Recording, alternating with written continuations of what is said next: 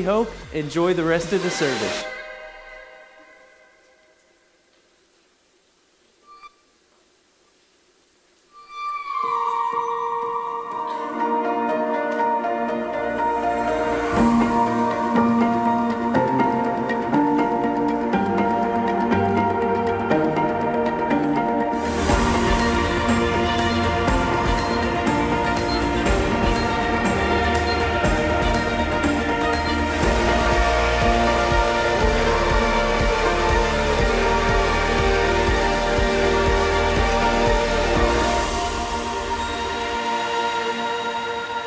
Welcome to church. Hey, who's glad to be here today?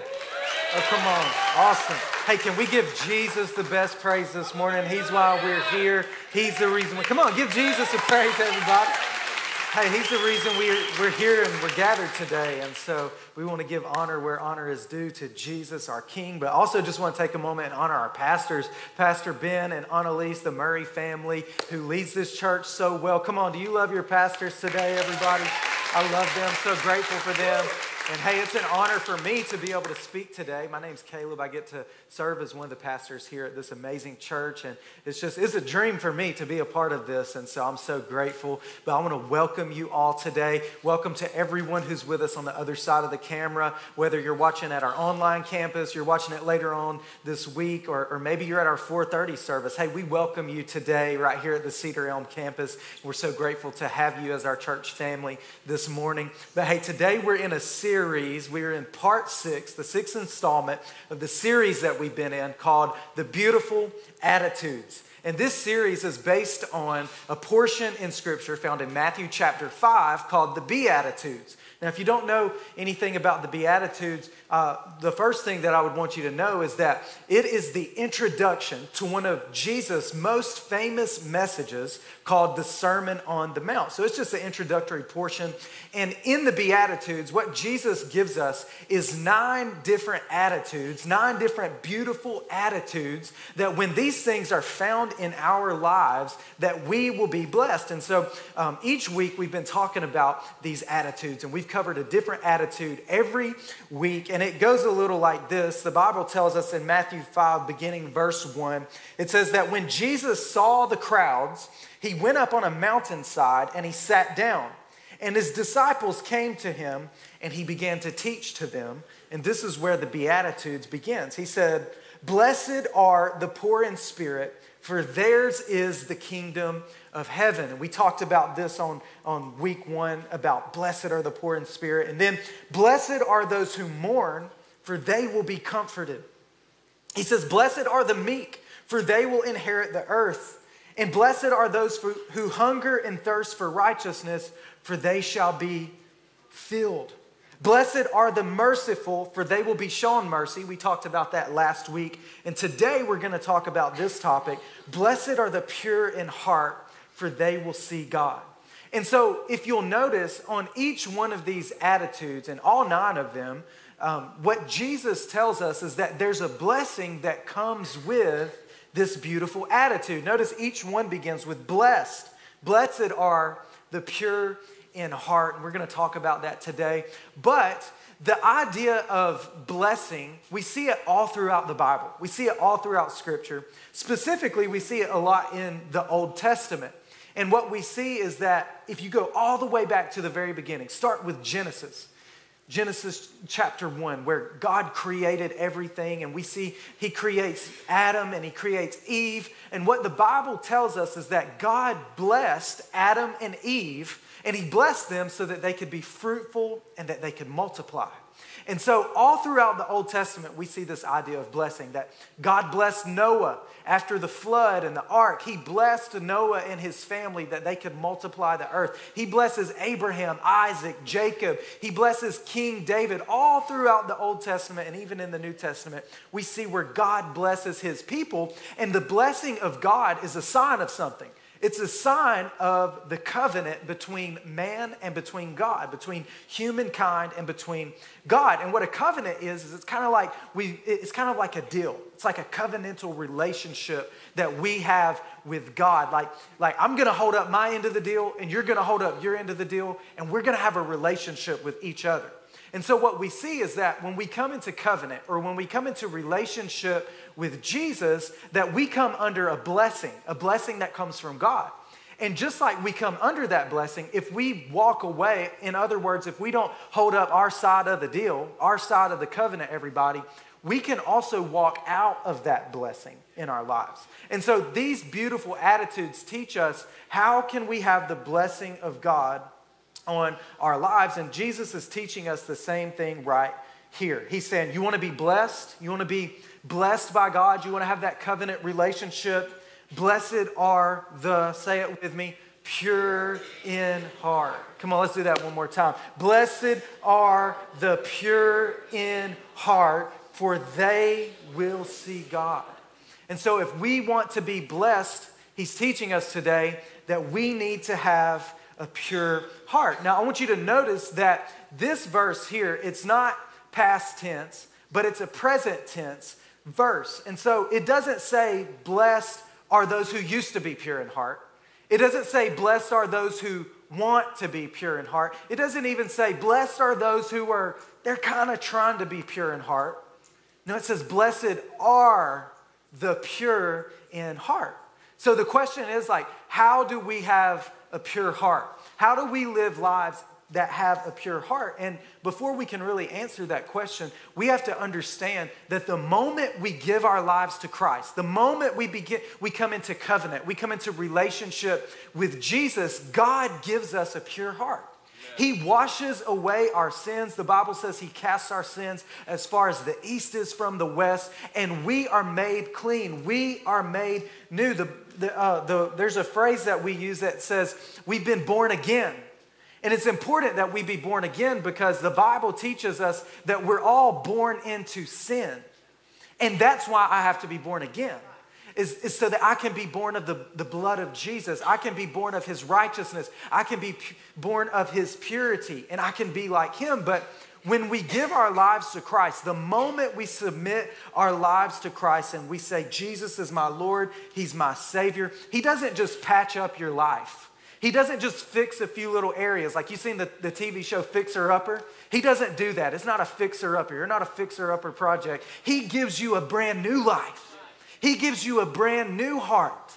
And you may say, well, how does that happen? Well, we see that in Scripture.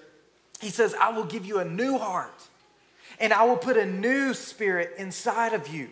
I will remove from you the heart of stone, that calloused heart that's not like me. I'm going to take that away, and I'm going to give you a heart of flesh, one that's tender, one that can be touched, one that can be moved by the Spirit. And I'm going to put my Spirit inside of you, and I'm going to move you to follow my ways. And you will follow my decrees. You will follow my laws. And a lot of times when we're thinking about how do I have a pure heart, a lot of people think legalism. Or we think a performance mindset, like I have to be good enough and I have to do good enough and I have to read my Bible every single day and I can't miss a prayer. And hey, those things are good, everybody, but let me just tell you that you could never earn a pure heart. You could never do enough to be righteous. The Bible tells us that even on our best day, that our righteousness is like filthy rags. And that's why he tells us that I'm going to put my Spirit inside of you, because he knows that we could never do it alone. We need the help of the Holy Spirit to have a pure heart. And he says, and I'm going to move you, because let's be honest, a lot of times we don't want to stop sinning. Can I say that today? Like, it can be hard to stop sinning. Like even the Bible tells us, hey, sin is fun. It's fun for a season, but that's why he's going to put his Spirit inside of you and he's going to move you. Because he's going to move you and give you the desire to turn away from that way of living and to begin to walk towards him and to stop going your own way and to begin going God's way. He knows that we could never do it on our own. And so please hear me today. We're not pure because of what we do. We're pure because of who we belong to. Amen. I'm made righteous. I'm made clean. I'm made new only by the blood of Jesus. Jesus washes away my sins, and he does it so that we can be blameless and innocent. And when you look in the Bible, what we see is that when Adam and Eve were first created, before they sinned, before sin ever entered the world, they were blameless and innocent. kind of like a little child that they don't know better. They're blameless and they're innocent. And what God says is that when he saves us, he restores us back to that state. He restores us back to a place of blamelessness, a place of innocence. We become his children, the children of God, without blemish, without spot or blemish. But notice we're in the midst of a crooked and twisted generation because we live in a dark world, everybody. I don't know if you've looked around lately, but we live in a crooked and a twisted world, but he makes us righteous. He makes us pure, not just so we can feel good about ourselves, not just so that we can be, hey, I'm holier than thou. It's not about that. It's so that we can shine like lights in the world, so that our lives can be a spotlight. It can be a beacon to those who are far from God, from those who they're blinded in darkness. The Bible says that they're blinded by the enemy and they can't see the light of Jesus Christ. And so he makes us pure and he makes us holy so that people can see Jesus. But when we're forgiven, a lot of times I think as Christians we can think that when I'm forgiven, like I still got some work to do. And hey, let's be honest, like God's always working on us, right? And he's going to be working on me until the day I die. But the moment that I'm saved as I'm ever going to be. I'm saved 100%. Like there is no middle ground. There's no such thing as I'm 50% saved, but I got to read the rest of the Bible and then I'll get there, everybody. Like, no, it's not like that. Like I'm saved as I'm ever going to be, 100%. But the problem is that I know what I've done, right? I know the mistakes that I've made. I know things about me that none of y'all know about me, and I don't know if God can fix that, okay? But the thing that we have to understand is it's not about my righteousness. It's not about my purity. It's about God's righteousness. It's about his purity and that he washes me and that he makes me new. Yeah, give God praise for that. So please get this today is that if you've given your life to Christ, you're starting from a place of purity. If you have begun relationship with Jesus, you are starting from a place of purity. But Paul tells Timothy that we have to be careful to keep ourselves pure. And so if I'm starting from this place, maybe there's some things that I need to do. Like I can't make myself pure. I can't save myself. I can't make myself clean or righteous. But there's some things along the way that God's going to want to work inside of me so that I can sustain a pure heart. In other ways, like God sees where I am and he loves me where I am, but he loves me too much to leave me there. And so there's some things that he's going to want to work inside of me and some places that he's going to want to take me so that I can keep myself pure. Because if we keep ourselves pure, then we will be a special utensil for honorable use. We'll be vessels of honor to be used by God. Our lives will be clean and we will be ready for the master to use us for every good work. Now, when I see this about special utensils, I'm reminded of my childhood because when I was growing up, my mom had this china cabinet and it had some very special utensils, some very special china and plates. But specifically, I remember my parents had these glasses on display inside that china cabinet, and it was the Mr. and Mrs. goblets from their wedding. Now, I want to tell you, we did not break those cups out for the backyard barbecue, everybody. They stayed clean and they stayed in that china cabinet. In fact, I don't know if in my entire childhood I ever saw anybody use those glasses. If they were used, my parents maybe broke them out for a special anniversary candlelight dinner after the kids had gone to bed, you know.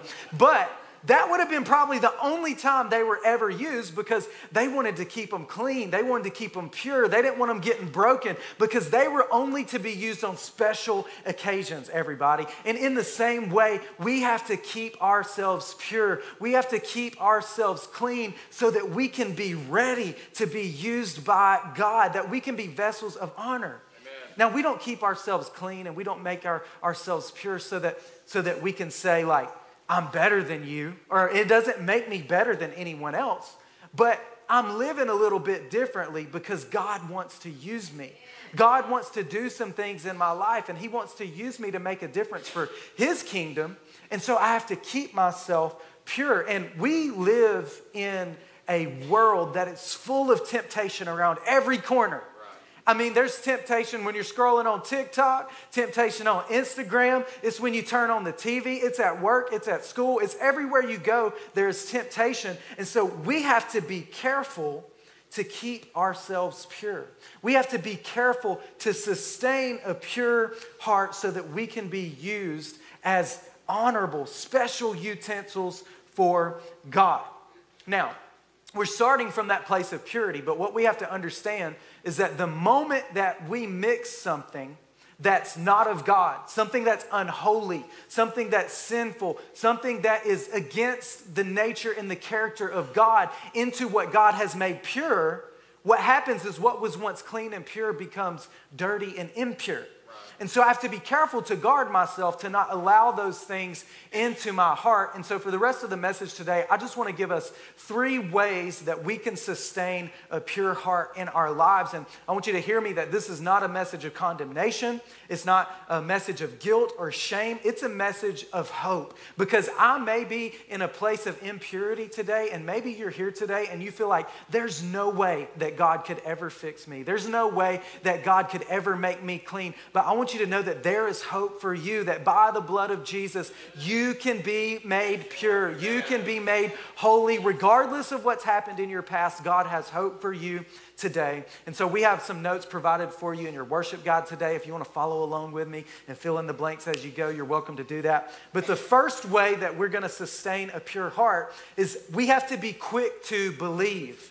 And what this means is that I have to believe in God and I have to have faith in God. I have to be very careful that I do not begin to doubt God and that I don't allow doubt into my life about who God is or what God's promises is for my life, because God's word is full of promises and his word is full of blessings that he has in store for you. And the Bible tells us that faith comes by hearing, and hearing the word of God.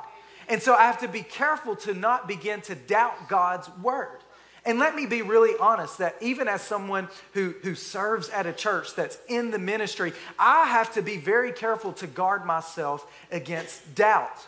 Because I don't know about you, but there's times in my life, even after becoming a Christian, after becoming a believer, that I've had thoughts like, I believe God could, but I don't know if he would.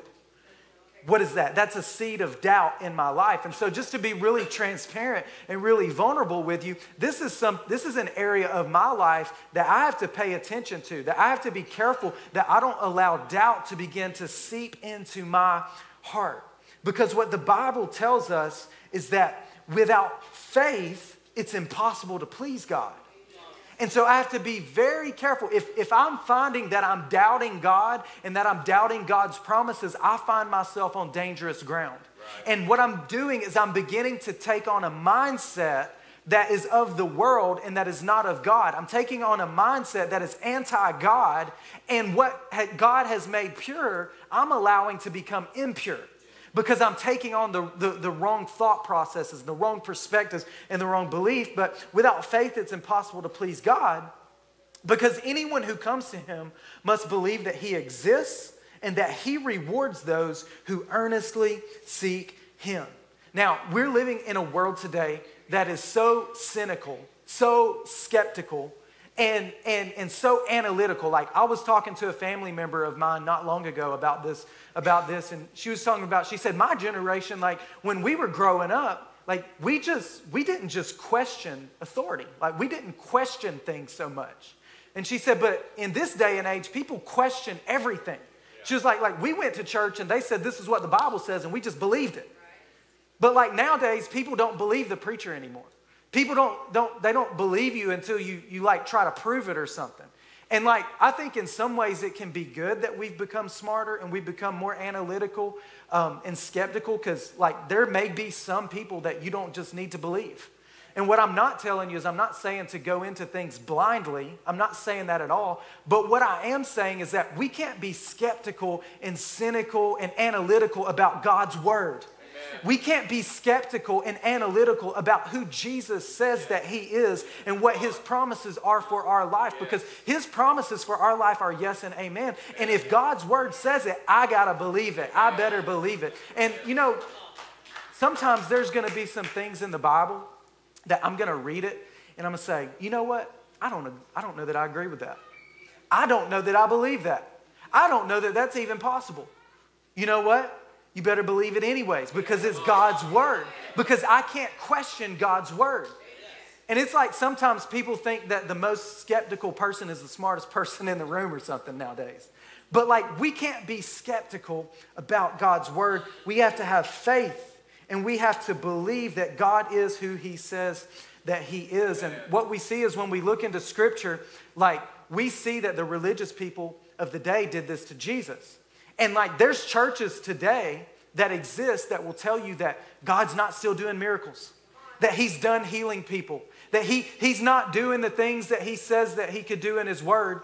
And I believe they're good people and well-meaning, but the truth is they've just allowed doubt into their heart about God's promises. They've allowed unbelief about what God is able and capable to do in their lives. But the religious, I want you to notice it was the church because the religious did this in Jesus' day as well. In Matthew chapter 15, we see where Jesus does an amazing miracle. There's 4,000 people gathered, and Jesus takes a few loaves of bread and a few fish, and he multiplies it to feed the 4,000, to feed thousands of people. Like this was a miraculous, supernatural thing that could not be explained as a miracle that Jesus did. In the very next chapter, chapter 16, verse 1, what we see is that the religious people of the day, the Sadducees, the Pharisees, they heard about this miracle going on, and so they come to find out what's happening. And when they got there, they said, hey, Jesus, we heard that you just did this. We didn't see it, but we heard about it, and so we came. And if you really are the Christ, if you really are who you say you are, if you really are the Messiah, why don't you do another one? Like, why don't you show us another miracle? Bring another miracle from heaven and prove to us that you are who you say you are. And Jesus responded to them and he said, hey, a wicked and an adulterous generation looks for a sign. But hey, none will be given except for the sign of Jonah. That's a whole nother thing we could go into that we don't have time for today. But what he's saying here is he's saying it's wicked and it's adulterous and it's perverse for you to seek a sign, because if you had faith, you wouldn't need a sign.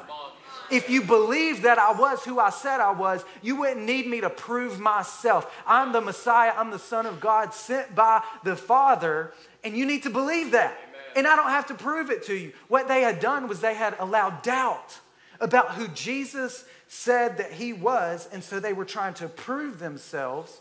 And what they had done was they had allowed their hearts to become unbelieving, and they had allowed their hearts to become evil. Because what I think is that we don't a lot of times look at this issue of doubt as if like this is a really big deal. Like, oh, it's just a little doubt, right? Like it's not like, you know, a porn addiction or something like that. But what the Bible actually tells us is take care lest there be in any of you an evil, unbelieving heart. Like doubt, the Bible refers to it as evil. If I have an unbelieving heart, that is evil. And I have to be careful to guard myself against unbelief. All right, the second one is that I have to be quick to serve. If I want to sustain a pure heart, I have to serve others. I have to walk in humility, because when I serve others, I'm humbling myself. That it's not all about me, but I'm giving myself to serve others. And when I serve others, what it does is it roots out pride, it roots out selfishness, any of those things that have set up in my heart. When I humble myself and when I serve people, it roots those things out. And I think that in this room, and even for those of you who are watching with us at one of our campuses right now, I think we can all agree right now that Jesus was the most pure, the most holy, righteous person to ever walk the face of the earth. Like the Bible refers to him as the spotless, without blemish, perfect, sinless Lamb of God who takes away the sin of the world. That's who he was. And when we look at Jesus and who he was, what we see about Jesus is that he did not come to be served, but he came to serve and to give his life as a ransom for many. Like he served us by giving his life on the cross. And all throughout the Gospels, when you read about Jesus, you see over and over again where he breaks down cultural barriers, cultural mindsets, worldly perspectives about what people think about people to prove that every person matters and that he could serve those people. And this beatitude, this beautiful attitude that we're studying today says, blessed are the pure in heart, for they will see God. And so if we want to be pure, if we want to see God, notice it says the pure in heart will see him. They'll be able to see God. And so if you want to see God, maybe you're here today and you're searching and you're looking, and maybe you don't even realize that God is the one you're searching for, but maybe you're searching today and you want to see him. If you want to see God, this is where you're going to find him. You're going to see God in the places that nobody else wants to go. You're going to see God in that part of town that nobody else wants to be caught in, on the other side of the tracks. You're going to see God getting low and getting humble. And we read this about Jesus, that he ate with sinners and tax collectors. He sat around the table with them. He had harlots who washed his feet. And time again, we see where Jesus served the least of these. And this is what the Bible says about our God in Psalm chapter 68. It says that he's a father to the fatherless, that he's a defender of widows. This is God in his holy dwelling. God sets the lonely in families, and he leads out the prisoners with singing. But the rebellious live in a sun-scorched land. And as I'm thinking and looking through these groups of people that it says that God is there for, the fatherless, the widows, the lonely, the prisoners. A lot of these groups, like Lord, forgive us, because I grew up in church. And can I just be honest? I haven't experienced it here at City Hope. But sometimes Christians can be some of the meanest, most judgmental people there are. And God forgive us for looking down our nose at the groups of people that Jesus came and died for. Amen. God forgive us for saying, I ain't going to be caught on that part of town. God forgive us for saying, what are they doing in church? God forgive us, because that's who Jesus came for. That's who Jesus came to serve. And he didn't call us to be judges. He called us to be servants. Amen. Jesus didn't judge the world, and so why should I? Why should I? And so the thing that is so important is that God is so holy, yet he's so humble. Like, he's so powerful and he's so strong, but he's low. And he's like down on our level. With us, God with us. He's so holy, but he's so humble. And James tells us that religion that God our Father accepts as pure and faultless is this. And guess what? It's not that old-time religion where we're judging people and we're looking down at people and how dare you sin, how dare you do that. God don't accept that. That's not religion that God accepts. What he accepts as pure is that we look after orphans and widows in their distress, and that we keep ourselves from being polluted by the world. Not that I'm pointing out the speck in your eye when I've got a log in my own, but that I'm serving, I'm getting low, and I'm serving the least of these, and I'm keeping myself from being polluted. I'm keeping a pure heart. And that's why right now as a church, we're gearing up for National Serve Day. And who we are as a church is founded on the fact that when Pastor Ben and Annalise first planted this church, that they were serving the community before they ever had their first service. Right. And serving others is the heartbeat of who we are as a church. And we serve every first Saturday of the month, and we go to Sputter Park and MLK, and we're giving out burgers, and we're mowing lawns for widows, and we're writing letters to prisoners, and we're doing all kinds of things to serve our community. That's just who we are as a church. But National Serve Day is taking place on July 15th. And in fact, there's a QR code on the bottom of your notes today where you can get more information about how you can be a part of that. But at National Serve Day, what we're going to do is we're just going to go all out. We're going to pull out all the stops, and we're going to serve our city. We're going to be the love of Jesus to our city that day. We're going to be the hands and feet of Jesus, and those red shirts are going to be all over town. We got right at 40 projects already where we're going to be making a difference in our city, and people are going to see the love of Jesus that day. And if you want to see God, you need to be there that day, because I guarantee you he's going to be there, and he's going to be at work. And I'll never forget the story that our team tells about the time that it was the first Saturday and we were grilling burgers at Sputter Park like we always do. And as they were grilling, if you've ever been to the project, what we do is we have a team grilling, and then we have an assembly line. We put it all together, and then cars are coming through, almost like a drive-through. Like there'll be a line of cars. And what we do is, hey, how many bags do you want? We give them as many as they need. And then the next step is we pray with them, and we pray for them. And there was a lady who came up that day to get some food, to get some burger meals. And as she came through the line, they asked her, hey, how can we be praying for you? And she said, well, the truth is, she had several little girls with her, 6 or 7-year-old girls. And she said, last night was my daughter's birthday party, and she wanted to have a slumber party. She wanted to have a birthday party. And so we had invited some of her friends to come over and spend the night.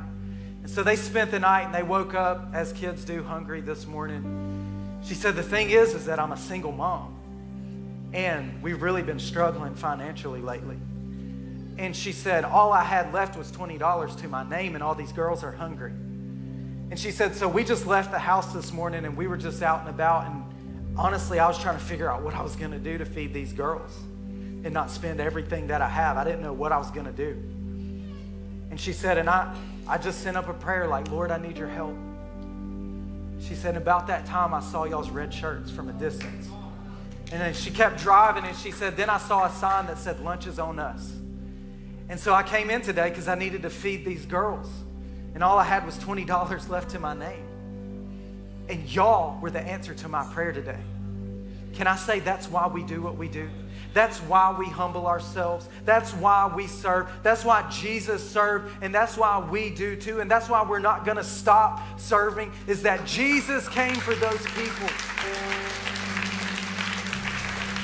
And that's who we exist for.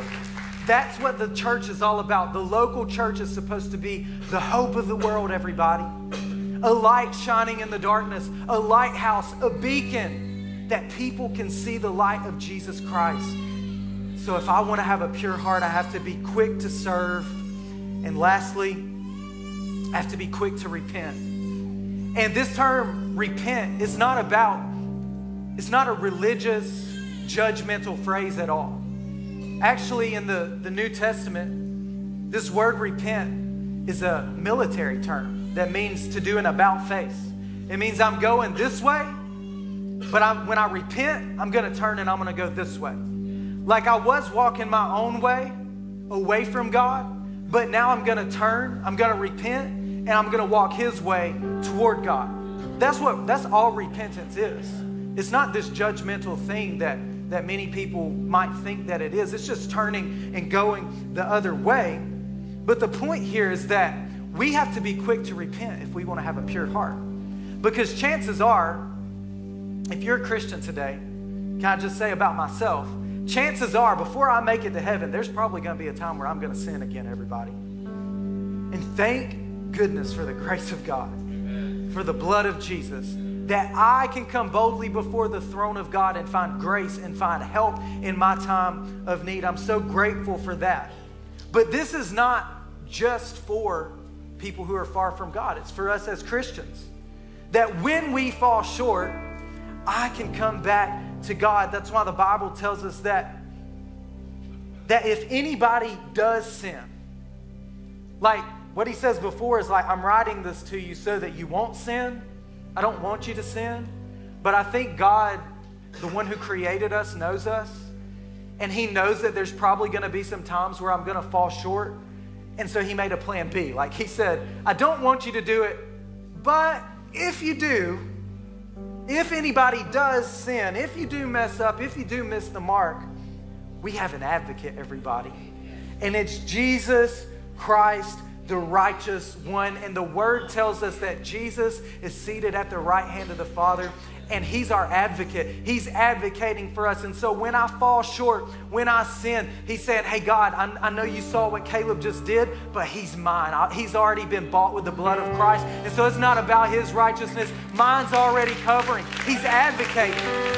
He's advocating on my behalf. He's mine. I'm covered by the blood of Jesus. And the Bible says that if we confess our sins, that He is faithful and He is just, and He will forgive us of our sins, and He will purify us. He'll give us a pure heart, and he'll wash away all the unrighteousness. All I have to do is repent, and he will give me a pure heart. And when we look in the Bible, David was described as a man after God's own heart. The writer of a big portion of the book of Psalms, King David, a man after God's own heart. But can I tell you that even David got it wrong sometimes?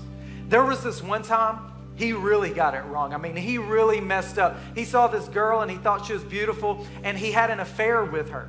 It didn't stop there. He fell in love with her and wanted to take her as his wife, and so he had her husband killed so that he could have her for himself. Like, he really, really messed up, everybody. Like, that was a big one. That was a big one. Like, I mean, you got lust, you got adultery, you got murder. I mean, it's all of it, like all the big ones, right? But that's the thing, is that no one is too far gone. And in Psalm chapter 51, that chapter is known as David's repentant prayer, where he's repenting for this sin. And there's a line in it that I love to pray for myself, where he says, "Create in me a pure heart, O God, and renew a steadfast spirit within me." Yes. And you may say, but how could God ever forgive David for something like that? I mean, he really got it wrong. Because no one is out of the reach of God's love. Yeah. God's word tells us that nothing can separate us from the love of God. Not height, not depth, not angels, nor demons, nor powers or principalities, not the past, not the present, or the future. Nothing can separate me.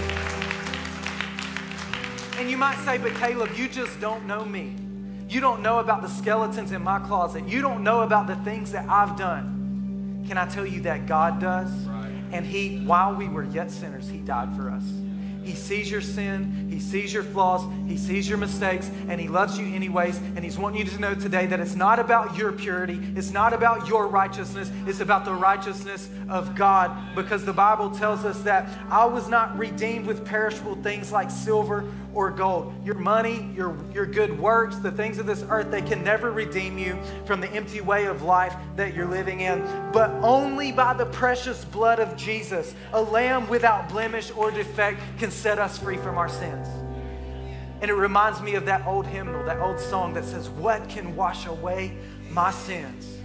Nothing but the blood of Jesus." What can make me whole again? Nothing but the blood of Jesus, everybody. God's love is here for you today. And as I get ready to close, I want to close with this quick story. I heard this story in preparation for this message this week. And there's a story about a pastor who is getting ready to do a wedding ceremony. And in the place that they lived in this specific place, their culture was that they took it very seriously about the bride wearing the color white. What I mean by that is if she was pure, meaning she had kept herself pure, she kept her virginity, she could wear the color white. If not, they were pretty serious that you can't wear that color because you're not worthy to wear that color. And so you know that weddings are, they take a lot of work and it's a big day. And so they get to the big day and they're finally there and they're getting ready to start the ceremony. And the bride comes to the pastor and she says, "Pastor, I can't do it. I can't move forward with this wedding." And he's like, "Well, we're ready. Like, everything's here. We're ready to go. Are you sure it's not cold feet? Like, hey, we can make this thing happen." And she's like, "No, I can't do it. It's not cold feet. It's not that, but I can't do it." And he says, "Well, tell me what's going on." And she says, "Well, to be honest, my dress is a white color, but to be really honest, on the inside, I've made a mistake in my past. And I haven't kept myself pure. Lost my virginity before I got married. And I can't wear this color today, Pastor." He said, "Well, we've worked so hard. Let me just have a minute. He said, "Give me 5 minutes. Let me go pray." So he goes and he prays and he came back to her and he said, "Hey, let me ask you a question." She said, "Okay." He said, "Have you repented for that sin? Have you repented for that mistake?" She said, Yeah, I've already repented for that, but does it change the fact that it happened?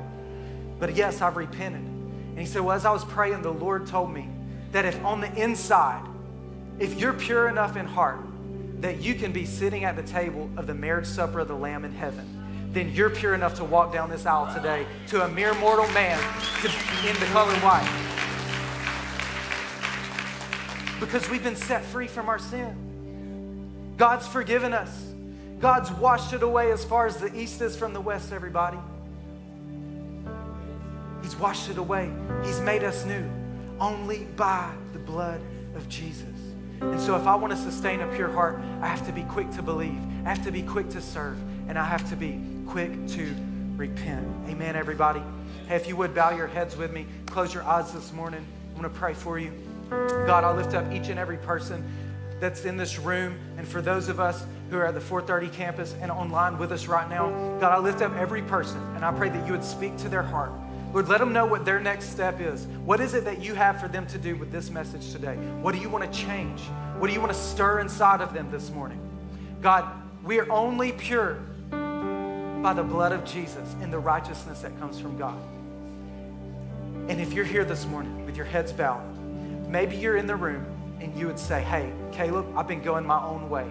I've been walking down my own path, and I've not been walking down God's path. I've been trying to figure it out my own way. But today, I want to repent. I want to repent, and I want to turn back towards God's way, and I want to walk towards Him. I want to live His way. I'm tired of life being the way that it is. I'm searching, and I'm looking for something bigger than myself because what I'm doing is not working. And I need a different way today. Can I tell you that there's nothing that you've done that's too big for the grace of God? You're not too far gone. And the Father is waiting for you today with open arms, waiting to welcome you in, waiting to clothe you with His purity, with His righteousness, and with His love, just like the prodigal son who came back to the Father. And if that's you today, on the count of 3, I want you to lift your hand. I won't embarrass you or ask you to come up front. I'm just going to lead us in a prayer. And so if you want to repent and give your life to Jesus, 1, 2, 3, lift your hand. Thank you. I see you. I see you. I see you and you. I see you. God bless you. Proud of you. Anyone else today? I see you. God bless you. Thank you. Hey, God sees you, and God's acknowledging you. Each and every one of you. God sees your hand, and He sees your heart, and He's going to do a work in your life, and you're never going to be the same. So let's pray this prayer together. Say, Jesus, I confess that I need you. I've been going my own way and walking away from you. Today I repent. I turn to follow your way and to come towards you. I want to pursue you all the days of my life. I believe Jesus is the Son of God. You died on the cross to set me free. You gave your life for me. Today I give you my life in return. Thank you for blessing me and making me pure. I'm going to follow you the rest of my life the best that I can. In Jesus' name, amen, amen. Come on, church, put your hands together.